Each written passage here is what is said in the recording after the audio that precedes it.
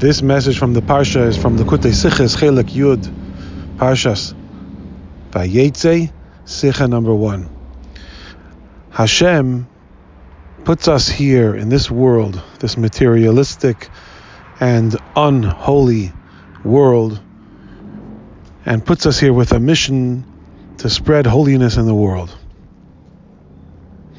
The question is, what do you do with all of the opposing energies, with all of the opposition, the unholiness, and things that are not good, that stand in the way of our desire to do good and our determination to do good? What do we do with the Yetzer Hara? What do we do with the negative forces that oppose our good intentions? And the answer is there are two things that can be done. There are two ways to deal with it.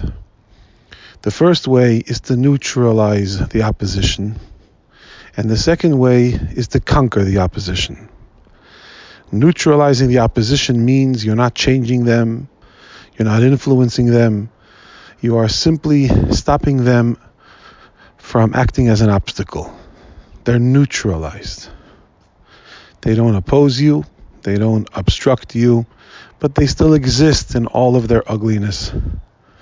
The second way, which is to conquer them, means that you convert them from being unholy into being on your team, making them holy, which is ultimately the goal, to make an unholy world holy, not just to overcome the opposition, but to transform the opposition into a friend. We find this progression by Avraham, Yitzchak, and Yaakov. That Avraham and Yitzchak too signed a treaty with Avimelech, which Avimelech, of course, represented the powers of unholiness. Avraham and Yitzchak signed a treaty with Avimelech, which was basically a pact of non-aggression. You don't attack me, and I don't attack you.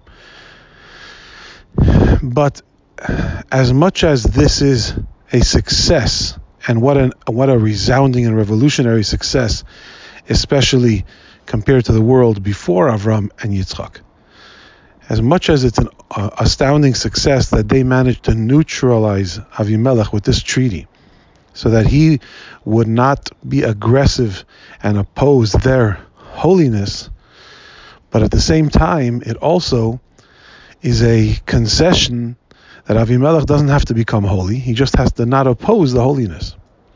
And that was what Avram and Yitzchak accomplished. Yaakov, on the other hand, Yaakov made no such pact with Avimelech.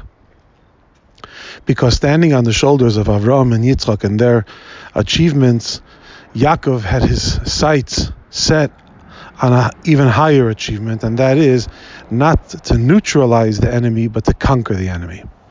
And that's why it says that Yaakov left. Vayetze Yaakov mi Be'er Shava.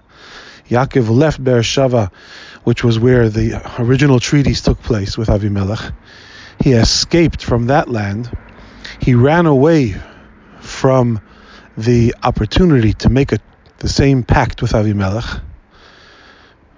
Vayilech Harana, and he ran to a place of really bad unholiness, to Lavan, and there he actually conquered the unholiness and turned it into his own, and came back with tremendous accomplishments, having released amazing amounts of unholy energy and made it holy.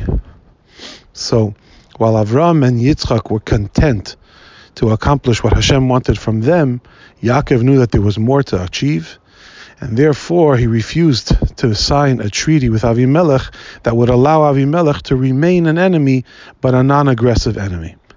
Yaakov wanted things to be 100%, that there should be a conversion and a transformation of the enemy into a friend. And that's why specifically Yaakov is the one who's mitasei shlema, that all of his children followed in his way. And Yaakov is the one who ultimately paved the way that led to the Yidden returning to Eretz Yisrael and conquering it and making it the Holy Land. This is the difference between the lifestyle of a tzaddik and the lifestyle of a Baal Tshuva. A tzaddik repels unholiness. He neutralizes the unholiness, but a tzaddik, by definition, cannot transform unholiness because he has no business with it. He has no occupation with unholiness, and therefore he can't change it. A Baal Tshuva who is coming back from having struggled with unholiness, when he does tshuva, not only does he correct his future and make it a halakha future, but he also converts retroactively all of the unholy and undesirable things that he did or thought or said, so that unholy energy is changed and converted into kedusha, and that is the power and advantage that a Baal Tshuva has over a tzaddik. And that was the path that Yaakov was searching for, and that is the path that all of us have to aim for as we stand on the shoulders of Avraham, Yitzchak, and Yaakov to change the world and make it a holy world.